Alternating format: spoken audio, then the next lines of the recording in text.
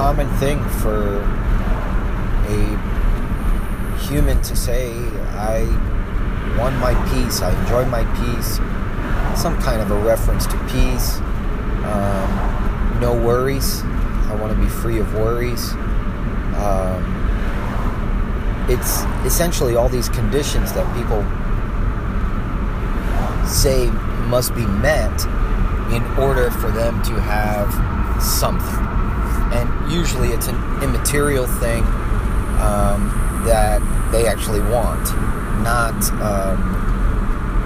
It is actually usually antithetical to material. For instance, peace versus stimulation, like economical stimulation. So you need economical stimulation of your bank account, maybe, or of other things. And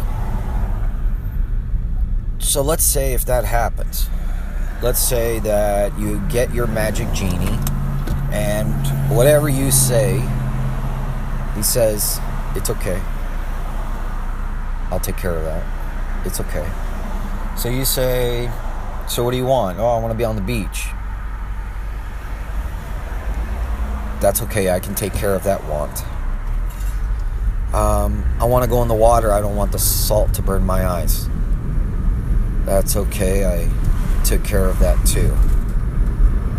I want my hair to stay perfect. Okay, I took care of that. The way that the genie would take care of all these things is by going to the source, which would be to eliminate your desire for them. Right? Quenched that desire.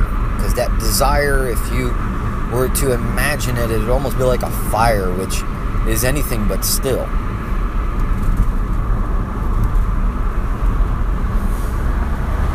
And so what would that state be like? Can you put yourself there? Everything that comes up, everything. I can't breathe. It's okay. I can't spend time doing this. It's okay. And you just keep on going, keep on going. What will happen in that state, it's very possible you would completely withdraw. All of the contrast in life between what you label as okay and, well, it's not okay, and can't really do anything about it other than adjust my okaying, would lead you in almost silence and non-silence, being and not being. You would just cover both sides of the coin. You would essentially be extinguished. And that's makes reference to that word nirvana, which is like an extinguishing.